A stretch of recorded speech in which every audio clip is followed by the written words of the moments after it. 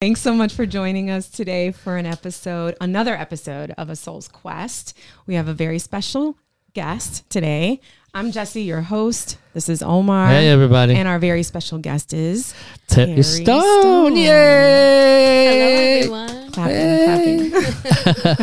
Thanks so much for joining us. We really appreciate you taking the time to be with us today and expose yourself and be vulnerable with us. Yes, I'm happy to be here. So exciting. We're happy that you're here. So, yeah. So, how are you? Everybody's good? Are you feeling good? Yeah, feeling good. Yeah. Omar always says that I just dive into these things and I'm like, I don't mess around. Oh, she's ready. Yeah. She goes like straight to business. I'm like, hey, how you doing? I'm trying How to keep the it relaxed. kids? How's everything? Yes, how is You everything? know, going back to work next week after a summer off. Well, 4 little weeks, but I'll take it. Yeah. More than a lot of people have. yeah. That's really nice. Yeah. Yeah. I didn't realize, does everybody in the school district take that time off or is it just certain people? So there's certain calendars. Okay. Certain teachers have a calendar. Administrators have a calendar. Right. So there's different times that people are off. So Nice. Yeah. And you get them. You get a little. I get a month. Couple weeks. That's I'll take nice. I'll take it. Oh, I would love that. Are you Yeah, kidding me? I That'd know. be awesome. And what do you do with that time? We do a little traveling. Okay. Not too far. We like to stay close. Yeah. We always make a point to get down to the Keys. The Keys are our happy place. And I do, my home is important to me, and that's how I relax. And I am constantly looking for things to do, little projects and improvements. And so I do a lot of that. I keep my girls busy with camps, and then I give them some downtime too. Good. But we're not great with downtime. We don't really know what to do with ourselves. We're all a little. We kind of have trouble sitting. Yeah. So we're not big readers or not big, relaxers or movie watchers. So we get out. We get out a lot. You like action. That's good though. Action. Yeah. That's really good. Yeah. Omar says I have problems sitting. Yes. Still. For sure. She does. Yeah. I do. I try to. And my downtime is like really in the evenings. I like to just, all right, I'm done. Yeah. I can chill now. I'm not going to do anything else. And I do that. I'm good at that. Yeah. I think I'm really good at that. Yeah. Yeah. See, the preliminary romancing is not bad. You're getting to know each other and talking instead of just like, let's get to business. Yeah, I can't help it. I just I feel like we're on a schedule. I don't want to waste No, there's no time. I mean, we have time. All right. So, well, as Omar says, we'll start with, obviously we want to get to know you. Yes. We want our audience to get to know you. And so Omar likes to say, how start with how you were pitched into this world. He says pitched into this world. Well, we don't have a choice, right? We just get literally thrown into the mix here. Mm-hmm. Well, keep going. That's fine.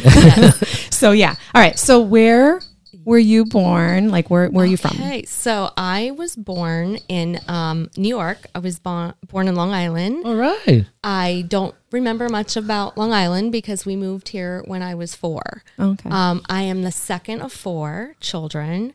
My parents were 22 when they had me. I have an older sister who is only 11 months older than I am. Oh, wow. Okay. They had their hands full. They had Oh, 2 my little goodness. girls, and then 3 years later, they had another girl. And then when I was 9, almost 9, my brother was born. So I've had a wonderful childhood. We moved here to Florida. We moved to Jupiter when I was 4. Okay. Jupiter's where we came. We visited. We moved in with my grandparents for a little while, and then my parents found a home in Hope Sound, and that's where I grew up. Elementary, middle, high. Oh wow. So, Wow. yes. In that quiet little, because there was like nothing to Hope Sound back not then. really. Sort of just like how Port St. Lucie was. Port St. Lucie was Really? just like when I first moved here, which is like 20 something years ago, it was empty. Yeah. And I know people who were like born and Port St. Lucie was like non-existent, which is crazy. So yeah, that's interesting. So Hope So Sound. how was your child? How were you as a child in this particular time? I mean, it's you're a person that likes to be active, and it was a little different I then. was shy. Oh, okay. I think I was shy. If you ask my parents, I don't think they would say the same. But I remember I remember being very shy, Mm-hmm. and very, not confident around adults. I had a little best friend in elementary school. Jenny Alexander was my best friend. And are you still friends? Yeah. Oh, All that's right. nice. Awesome. Yeah. Okay. But yeah, I was definitely shy and unsure of myself. Mm-hmm. I did well in school. I was good. I was obedient. Mm-hmm. I was a safety patrol. And, my grades, I struggled with math. I got my first F in math. Oh. I mean, that was like, disappointing myself more than anybody. But yeah, just a really run of the mill. I had two parents my whole life. My parents are still married. My dad was a locksmith, and my mom was a stay-at-home mom until my brother was, I was probably in high school and my mom went back to work. And she went back to work in the school district. And she started as a cafeteria worker and worked her way out to later became a paraprofessional, which is like a teacher's aide for me. Oh, okay. Which is another, we'll get to that. But so yeah, my parents were hardworking. My dad also volunteered at the Hopestown Fire Department. Oh, and wow. so we just had, they had friends. My parents had great friends. We had, we just had a really good, we weren't, we didn't have a lot of money, and we lived within our means, but for the most part, we had family around us all the time. I had both sets of grandparents. I have wonderful, close relationships with my aunts and uncles. So we've always had a very close-knit family.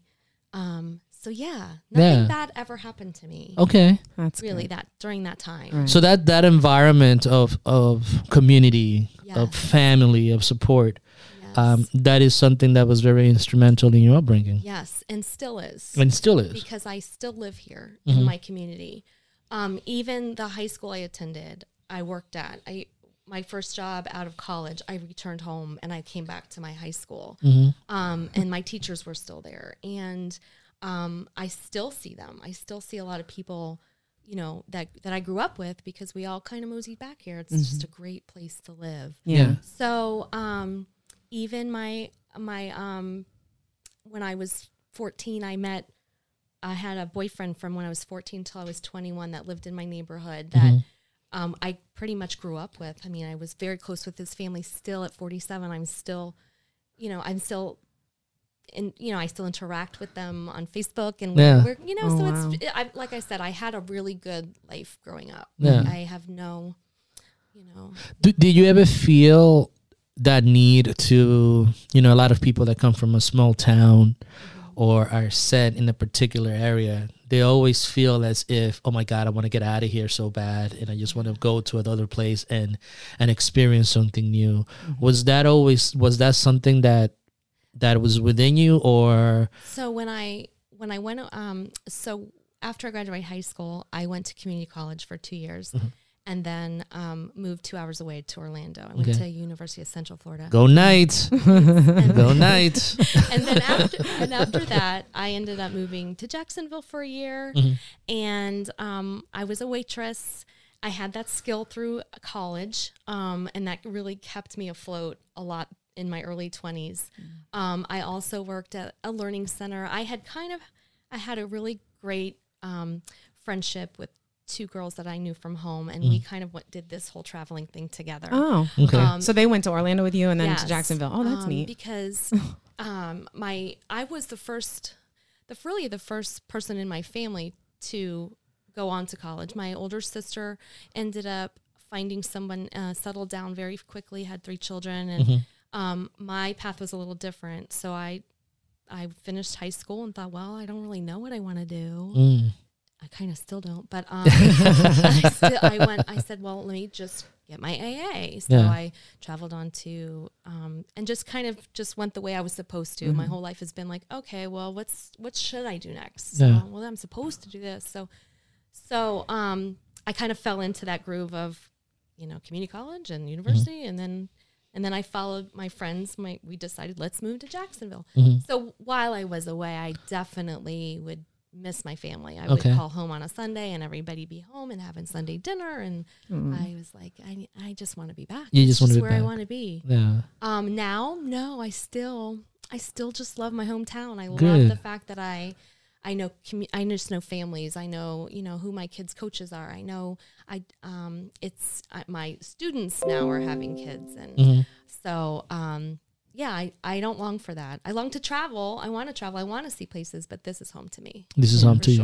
Yeah. Good. No matter where you go, you'll always be back here. Yeah. I got you. The Treasure Coast. So. Yeah. So in that, in those formative years, you mentioned that you really had a good family. You were a good student, except in math, which is ironic, right? Because all you deal with now is data, right? But it's fun. That part's fun. Yeah. How was how were the other aspects of life, like in terms of your religious upbringing? Was that a very important part of you growing up as well? So my father's parents were very religious. I was brought up Catholic. Okay. My grandparents very much expected my parents to make sure that we all attended Sunday school. We did all the sacraments, and my parents were committed to that. And to have 4 children and to be able to, on a Sunday morning when, we just, especially 3 teenagers at one time, they had 3 teenage girls. I mean, it was a commitment that they followed through with. So we attended Catholic church. I can't say I got a lot out of it back then. And I'm sorry to say that didn't inspire me to continue going. Okay. So I understood what religion was. I understood the stories, and I didn't feel the meanings like I should. Now that I'm an adult and I can understand, it was more of, okay, this is where we go. We stand up, we sit down, the bell rings, that you take your, so it was more just, okay, this is what we do on Sunday. Yeah. So when I got to become more independent and I left home, and it wasn't something that I kept doing. Okay. And even later in my 20s and my early 30s, when I was a newlywed and, looking to start a family, it wasn't something I kept up with. It was more of the guilt that I wasn't going, or I wasn't fulfilling that obligation that my parents knew that they needed to do. I didn't feel like I owed anybody anything, so I just kind of I would go, and I would be like, yeah, that was good. Yeah, I should go again, but I didn't. And like at the point in my life I am now, and the things I've been through now, I am seeking it out more and wanting to know more and looking for more answers, which is the reason that you go. Yeah. Not because you're obligated, or you made a promise, or you feel you should. That you should, yeah. So what is it in you? Because that's interesting that you say that. So you, as a child, sort of just did it because that was just what you did. Expected. And then as an adult now, you just said that you are trying to go back and get more involved. What was that turn? Do you think, because you just said you didn't feel like you had an obligation. Right. How do you feel now? So 9 months ago, I lost my husband. He was 50 years old. He had a bone marrow cancer, which led to a lot of problems for him, and including an organ failure, and he went septic, and he died expectedly, but unexpectedly. So I'm definitely going through those stages of grief. And when we talk about those stages, one of those stages is that anger. Yeah. And I have a lot of anger towards God. Okay. I have a lot of anger and unanswered questions and constant, a feeling of, you let me down. We had all these people praying for him. We had, a whole seminary of priests praying for him. And I feel let down because, again, looking back in my childhood, nothing bad happened to me.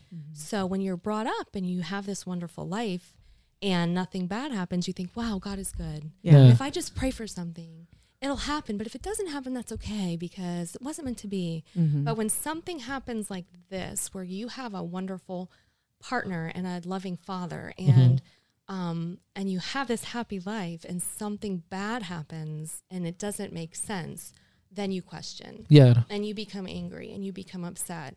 And in my heart, I don't want that anger. I don't want to hold on to that anger. I want to know more. I want to know why. And I want to, frankly, I want to know where he is. Yeah. What is heaven like? What does, I get signs from my husband a lot. So is he here all the time? Is he only here when I ask for him? Can he hear my thoughts? Can he hear my words? And so I feel like if I let go of the anger and become a little closer to God, maybe I'll understand why he took him from me, Yeah. So, but it's funny. I am the type of person where I've always been the pleaser. I'm the second born in my family. And my older sister had a very tumultuous adolescence. She's very introverted, and looking back, I know that my parents were like, why is she in a room all day? Like, this is not good. Like, and so she often rebelled a lot. And for the second born, 11 months behind her, I'll do, whatever cannot upset my parents. So I still have that little pleaser in me. So I still keep my little, somebody, when Troy died, gave me a little daily prayer or daily story, and I keep it by my coffee pot. And every morning I make my coffee and I'll read the story. I'm like, okay. And I'll put it, but it's still holding, I'm still holding on to that little bit of, not ready yet. Just not ready yet. Yeah. So that makes sense. Well, I was just interested because you had mentioned that. And so, cause we always touch on that in our interviews anyways, cause we're interested in that aspect of people's, of an individual's quest. Right. So, and one of the things is like and we're going to touch more into Troy, and we're going to dive deeper into those feelings and that. But one of the things that's important to all of us is understanding that, through stories, religion, it's a way to, for us to guide ourselves. And it was helpful up to a point. And now you're questioning, okay, well, there was more to it than when we got as children. And now you're in that point in which those questions need an answer. And that's great. One of the things that I want to touch on is, you mentioned that your sister was a lot more rebellious than you were. And being a teenager, those are the times in which you are asserting your independence. And you alluded to the fact that you were always a people pleaser, and you wanted to make sure your parents were okay. How has that translated into your adult life? And do you go through a rebellious streak like she did? I feel like I'm going through it a little bit now. Okay. Because that anger that is bubbled up now. And I'm 47. And I've always been told by my older friends that, just wait till you hit this age. And you're not gonna take any crap from anybody. So I definitely feel that coming on. Okay. Being a little more assertive or being a little more direct. My job currently right now is I'm a public school educator. I taught special ed for 15 years, and then I started working in a position where it allowed me to work at 3 high schools. And what we did is my job was to help the guidance departments really get a system for finding kids that were really struggling, whether it was academic or behavior or attendance. And then I did that for a couple of years, and currently I'm at 5 middle schools. And this is just the pleaser in me. It's something I'm working on, because I do finally see it as a hindrance sometimes. Because, our schools need direction, they need policy, and often those things don't fit with the reality of what the schools are going through. So where we have a system in place that's really, really hard to accomplish, because it requires a lot more time and effort and resources from our schools. It's a plan, and that's the way we're supposed to do it. So I really feel like I'm all the time back and forth with, well, they can't really do that because they're struggling. So the pleaser in me is. But isn't that a good thing? Because I've seen your work, and we've worked together before. And one of the things that is important in a system is the individuals. And I've seen you stand up. And you look at that aspect of yourself as, okay, I need to work on that. But I've seen you at work, and to me, being an outsider coming in and seeing someone like you in that system that needs evolution, being one of those people making that change, do you ever look at yourself as someone that is making that change, that looks at the system as being too rigid, and saying, oh, wait a minute, they need help, they're overwhelmed because of this and that? Right. Like, isn't that something that it's a good asset to have? Yeah, I do think that I have been able to help in some aspects and really make others understand what's really happening and what's happening, boots on the ground. So I go back and forth, because there are times when I need to just say, no, this is how we're going to do it. So it's definitely the challenging part of my job. Yeah. But that's what makes it fun. Good. So, what is the pivotal moment in your life in which you kind of like said to yourself, okay, I'm a young person. I appreciate the beauty that my family, my culture in that particular area has done. I want to go ahead out and venture out and explore. How was that transition? I mean, you went to UCF, you went to Jacksonville. How was that exploration time for you? And what was the catalyst for you to go there? To go and move away from home. Yeah. It's funny because like I said, I've never been one with a direct goal and ambition. And this is what I want to do, and I'm going to go do it. I see that in my younger daughter. Never had it. Yeah, it sounds like you just did a lot of what you societal expectations, so to speak. And again, it was, I had two best friends, and they were like, where should we go? And I said, well, which major doesn't have math? And we started, and truly, as embarrassing as that is, like, that's why, like, I picked and this has nothing to do with my current job today, but my bachelor's degree is in speech and language pathology. I got my bachelor's. I finished my practicum, and I'm like, I do not like this. I do not want to do this. My practicum was I was being observed once a week with a partner, and we had a 5-year-old little girl with cerebral palsy, and she couldn't really communicate. And when I look back at that experience, I am mortified that I did not help this child, because I really didn't know what I was doing.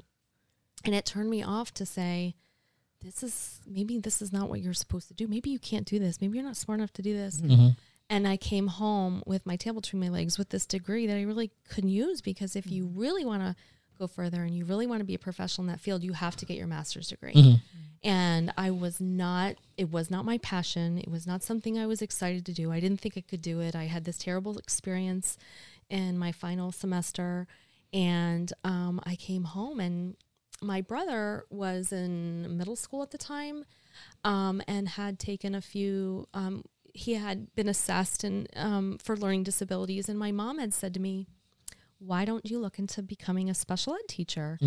And I thought, I can't do that, because when you think about special ed, you think about the severely profound disabled.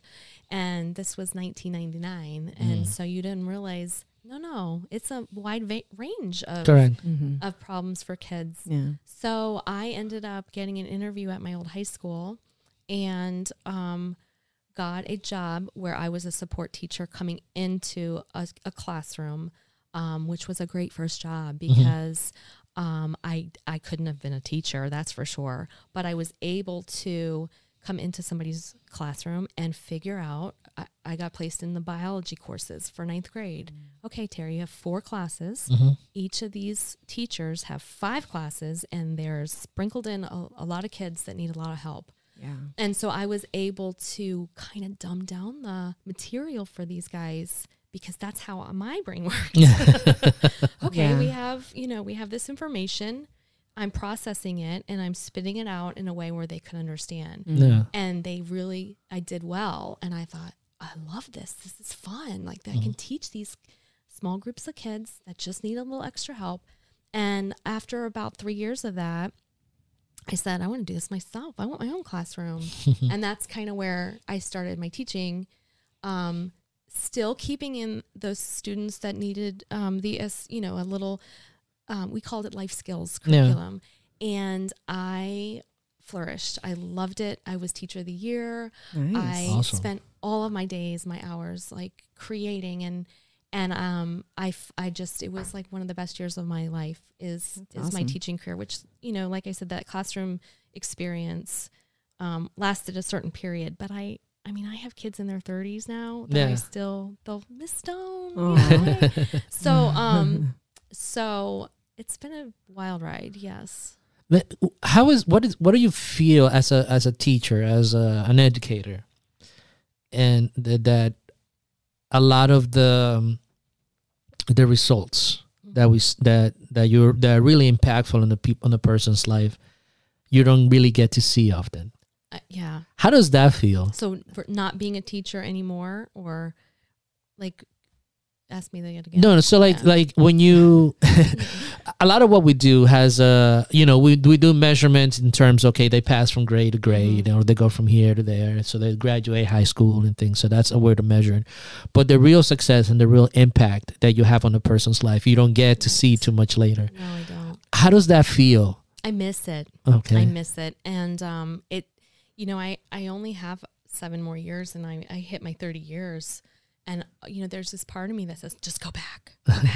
But then I see how much it's changed, and the teachers have it really hard. Yeah. And working at 5 middle schools, like, kudos to these guys that are teaching middle school, especially, because those behaviors are rough. And I now that I'm a mom of 2 middle schoolers, it's a lot.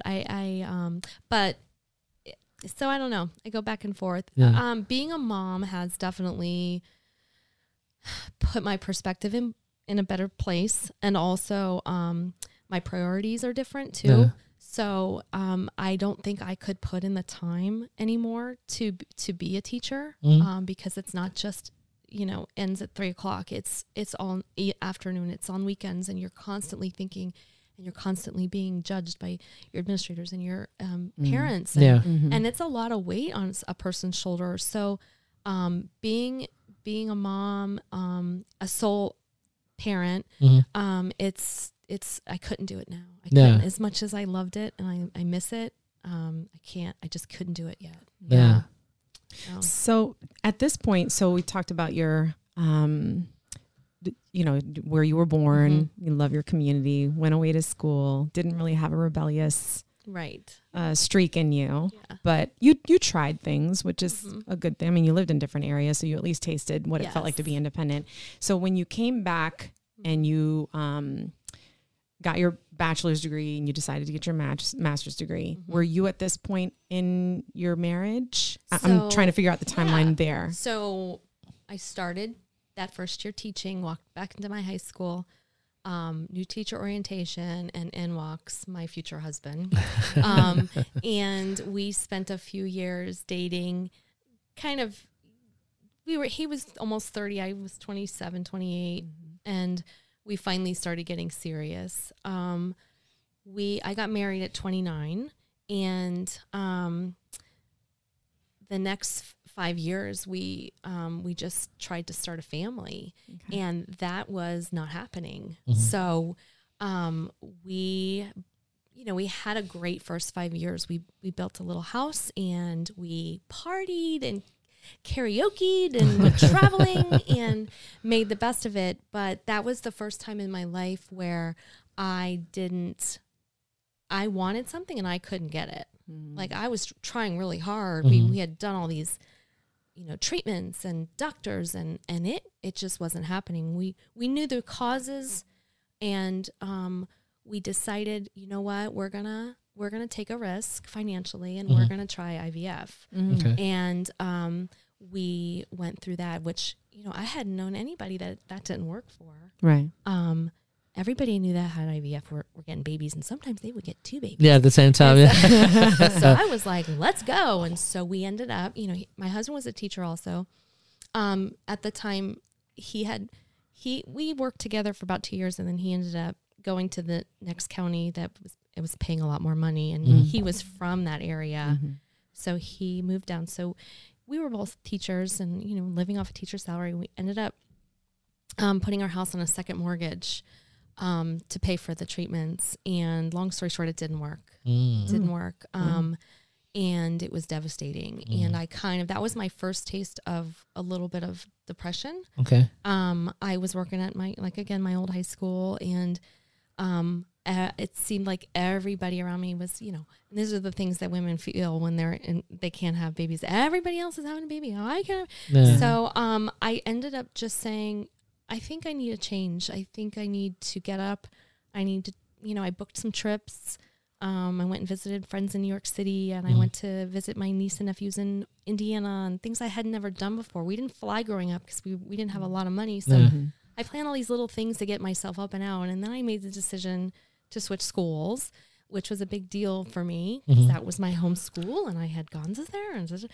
But it was something that I needed to change. So let me ask you something, because this is very interesting. You're experiencing setbacks. And you feel the frustration, but you decided to do something to get your mind off of it. What was that? What went through you that pushed you to say, you know what, this is not working right now, I need a break? Yeah. Like, what pushed you to that point? Because that's something that a lot of people can do, rather than falling into depression. Rather than falling into depression. I know that you said that you were falling into that, but you said, you know what, I can't be here. What was happening inside you that forced you to say, I need to do something to get myself out of this funk? It's funny because I'm going through it again with this stage of my life, in the grief, with the depression, and the sadness, and it all comes down to one word, which is gratitude. Okay. And I heard somebody say, gratitude is my compass. Like, you have to, and one morning.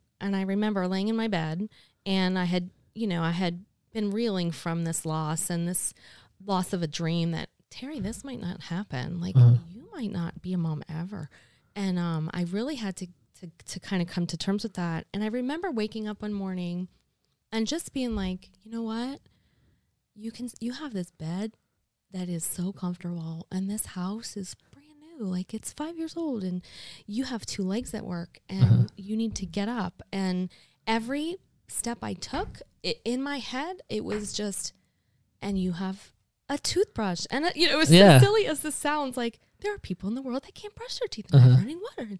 And it was all of that I just kept going, and look at this, and look at this, and look at this. And just to fast forward to where I am now, with the loss of my husband, I'm an educator. I've lived in this community my whole life. My husband was 22 years at Jupiter High School, grew up in Jupiter, huge sense of community for him. When he passed away, there was nothing but loving arms around us. And so I'm constantly circling back to the gratitude. Like, look at what we have. We can, there's many people that, when their spouse dies, they have to sell their house. They have to move away. They have to move back with their parent. And I fortunately don't have to do that. And so it's that. What do you attribute that? Because that's something that is experienced, that the gratitude. And is that because of your upbringing, because of your parents, because of that sense of community? What do you attribute that essence of going always back when you're at those dark places to be thankful and being? That's a really good question. I don't know. Like I said, we didn't have much growing up, but we made the best of it. I remember going to the fair and being so excited, the fair, and not realizing now my parents had to save up a lot of money to take 4 kids to the county fair. Yeah. County fair is expensive. Yeah, it is. And so but I don't really know, Omar. I really don't know what caused me to feel like this. But I always, even now, I joined this Facebook page of young widows with children, or young widowers with children. And I thought, I feel like I need a support group, but I'm not really ready to go meet people. Yeah. And I don't want to be like me and a bunch of like really old people. So I thought, let me just try this little Facebook, and what it has done is just made me go, okay, like, I've been through 9 months of this, and I'm here, and I'm grateful to survive this first 9 months. And I'm grateful that I'm not pregnant with without a spouse or a partner, and all these things. Every time I look at it, it's just this little reminder of, well, look at what you do have. I don't have a lot of money. I don't have everything, but I have so much. Yeah. So that makes everything. Absolutely. It's really hard for people to I think sometimes what happens, and I'm not going to make this about me, but I think sometimes we take all of our situations, like all the stuff that's going on in your life, and it just compounds, and then it bottlenecks, and you feel so beat up that it's hard to sort of crawl out of the rabbit hole, right? Yeah. But you had that wherewithal to say, I need to, because in essence, you experienced a loss, right? Even when you were trying to conceive, because that's like, you're going through the stages of loss in that too. And that uncertainty. And not knowing, yes. Right. And so having the fortitude and the strength to say, I can't do this, and be grateful for a toothbrush. I mean, that's a lot. It's hard for people to do that. And so I think that says a lot about your character and the person that you are. So it's obvious that you had, and that's not that other people don't, but it's obvious you had a good, family structure. Right. And I think that sort of helps with that. Yeah. So. And there's always that sense that there's always a place to go if I don't have any place to go. Yeah. I have people. Yeah. I have family. I have, I have help. Yeah. I don't often use it because it's something that it's my pride. I can do it myself. But I have a sense of, family and community. And for my job, it's sad because this group of this generation, there's so many broken homes. There's so many parents just trying to survive that. Yeah. I think the sole problem is that our kids don't have that sense of, okay, if the worst thing happens, then I'll be okay. Right. Yeah. Now, do you see that as one of the primarily? I mean, I know that you deal with typically the bottom 25% of students who are struggling, who can't adjust. When you look at that demographic and the issues that they're confronting, is this one of the top issues besides learning impairments and things like that? Oh, for sure. Yeah, and you have to think. The loss of the family structure and the loss of just that security, it affects everything in a young person. And when you start talking about kids, and you and I are the same with this. If you give me the name of a kid and you give me the basics. Oh, he's failing 3 classes and he's not coming to school. And then you give me a little more. Then I'm caught. And then I'm like, tell me more. Let's get the files. What's going on at home? Let's call mama, and then you see the big picture of, what's really happening. And then it's really hard with this age group that we work with the middle schools, because like I said, having 2 little young women that are going through this stage right now, and on top of losing their dad and all the grief that they're all going through, like, it's not easy to get these kids to talk, and it's not easy for them to understand what's happening in their own world. So it's overwhelming sometimes, imagine working at 5 schools and really seeing that there are kids at every school. Even the more affluent schools have kids that are really struggling. Yes. So now, sorry, go ahead. No, you go ahead. No, go ahead. Go ahead. No, you go. Okay. You go now. You go. I'm the host. You go. Oh, that's right. You know how my mind works. I'm always. No, I know. Yeah, but go ahead. Sorry. I was just going to say that. So we talked about, the different stages of your life. And obviously, I'm sure we could talk to you for hours. I feel like that with everybody that I've met so far, because he knows most of the people. Everybody has a story. Yes. And I know there's so much more to it. And it's sad that we can't record for 8 hours, but and we do have to come to an end on the first part of your interview. But so right now you've experienced loss. You did have children, of course. Now we know that, and so you went through that process, which made you a person that's filled with more gratitude, right? For sure. From what you're saying, and then you've experienced the loss of your husband at a young age, because you're young, and so where are you, like, presently? Like, what's Terry today? Terry is so confused. I am truly floating, just floating. I'm functioning. For the most part, I am in a good mindset. I did this time off, this month that I've had off was a little more than I expected it would be. It was a little harder than I thought. Oh, really? Because I truly had time to kind of go, oh crap, what is going on? Yeah. I took some time when Troy died. Troy died on Halloween of all days. And I was able, through my community, through the people I work with and their generosity, they donated time for me to be able to stay home all through the holidays. And so I didn't have to go back to work until January. So I had a lot of good quiet time then to be able to just, get through that. But it's been craziness since then. I have 2 girls in travel sports and, a full-time job, and it's just a lot. And so the grief, I've just been kind of stepping aside, and you can't do that with grief. You really have to just let it in and process it and take its time. So July was hard for me. July was a time where there were times where I knew I had to get up, but I didn't want to. And I'm just coming out of that. Like, okay, it's time to get up and shave your legs. And you need to go get your roots done. Like, get it together, girl. So, so right now I am floundering a little. I definitely am trying to figure out this new person. I see a counselor every 2 weeks who is amazing.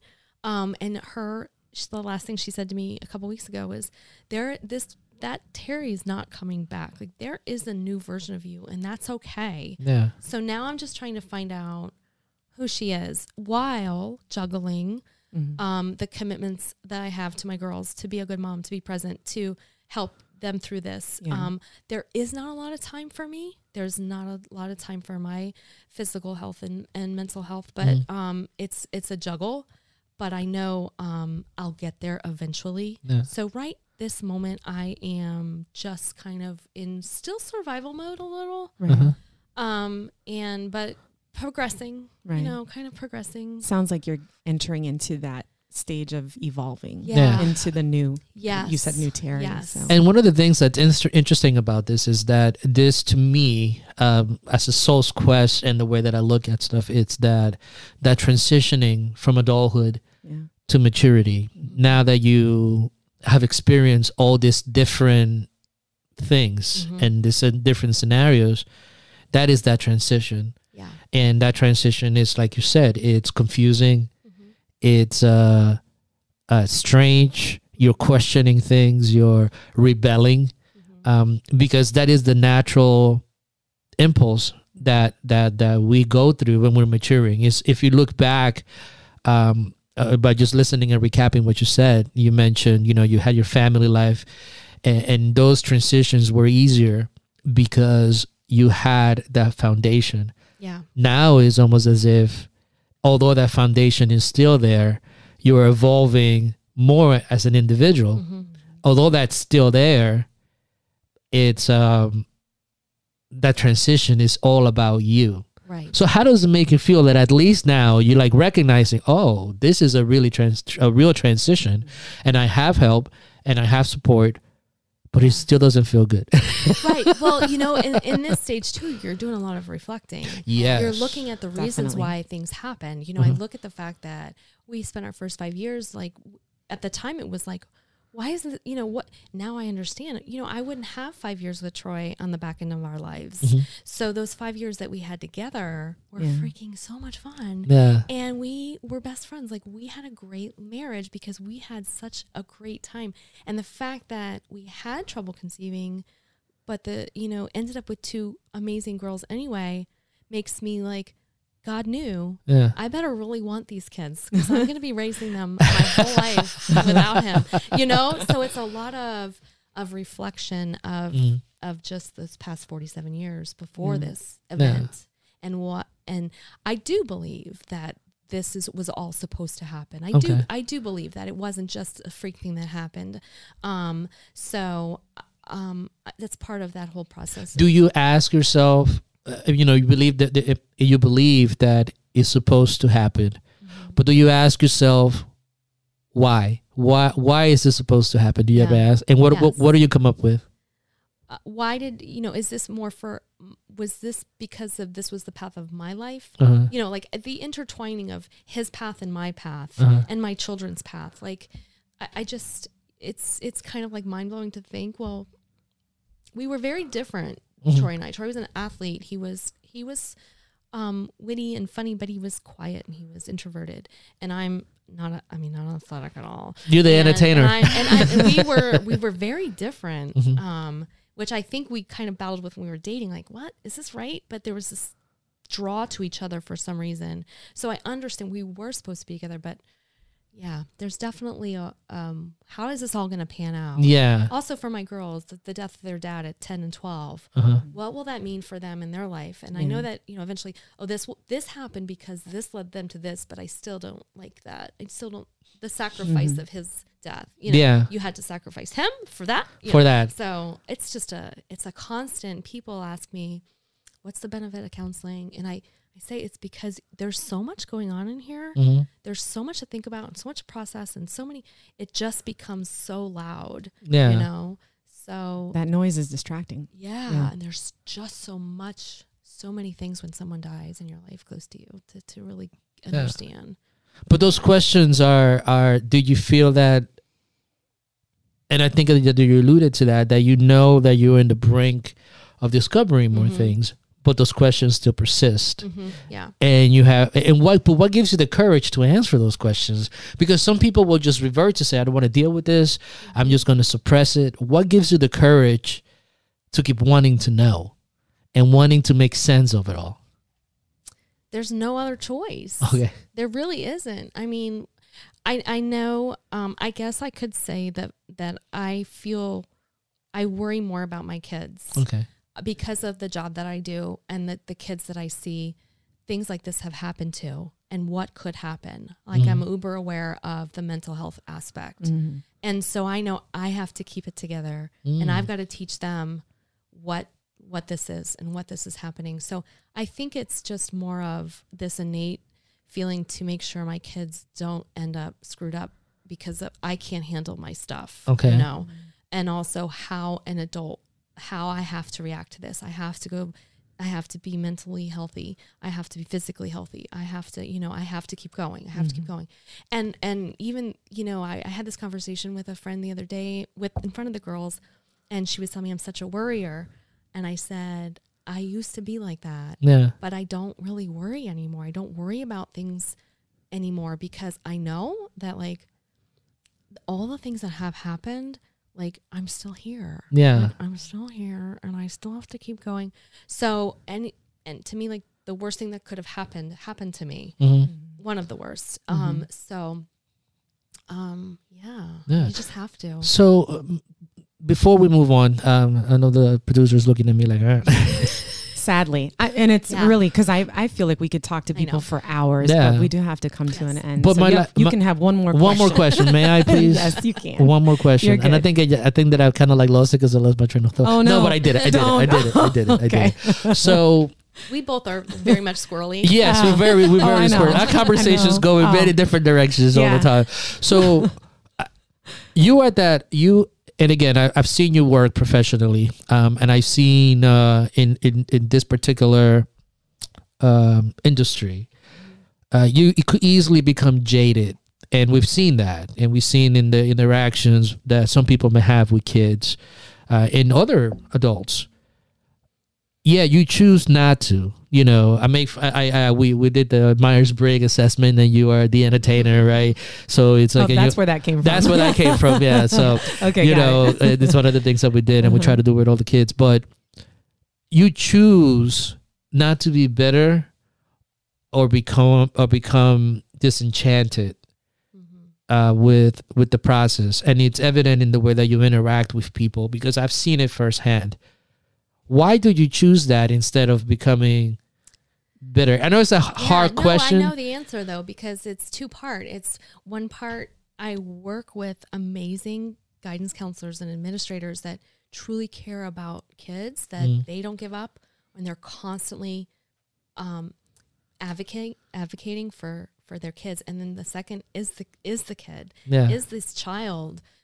And they're growing and they've had these things that happen, or they're struggling in this way and they have nobody to help with it. The parents don't know how to help. And so you just have this like, and as a mom, I don't know whether it's as a mom or just as like somebody that's like interested in just like I'm very emotional. I like to key in on people's emotions and I become like, I want to help, I just want that help. And when you work with people that are constantly, we got to do something. We got to do something. This is a story. And then you have this poor child, and it's just like, oh yeah, let's do this. We can do this. Let's fix this. I'm definitely a fixer. I want to fix. I want to problem solve. I want to, you know. So I think that's just something that you surround yourself with people.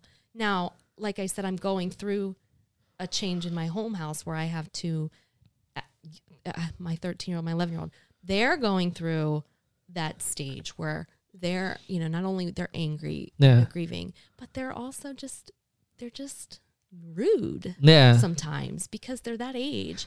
And it definitely, I see how this affects me. Yes. It makes me, it just brings me down. So that is something I'm working on myself, because when other people are charged around me, I'm charged. But when I'm around negative people, I'm like, bye, like I'm done. Yeah. And you can't do that when it's your kid. Yeah. So I'm having a really hard time right now with that. Temporarily we can, but no. This is the stage.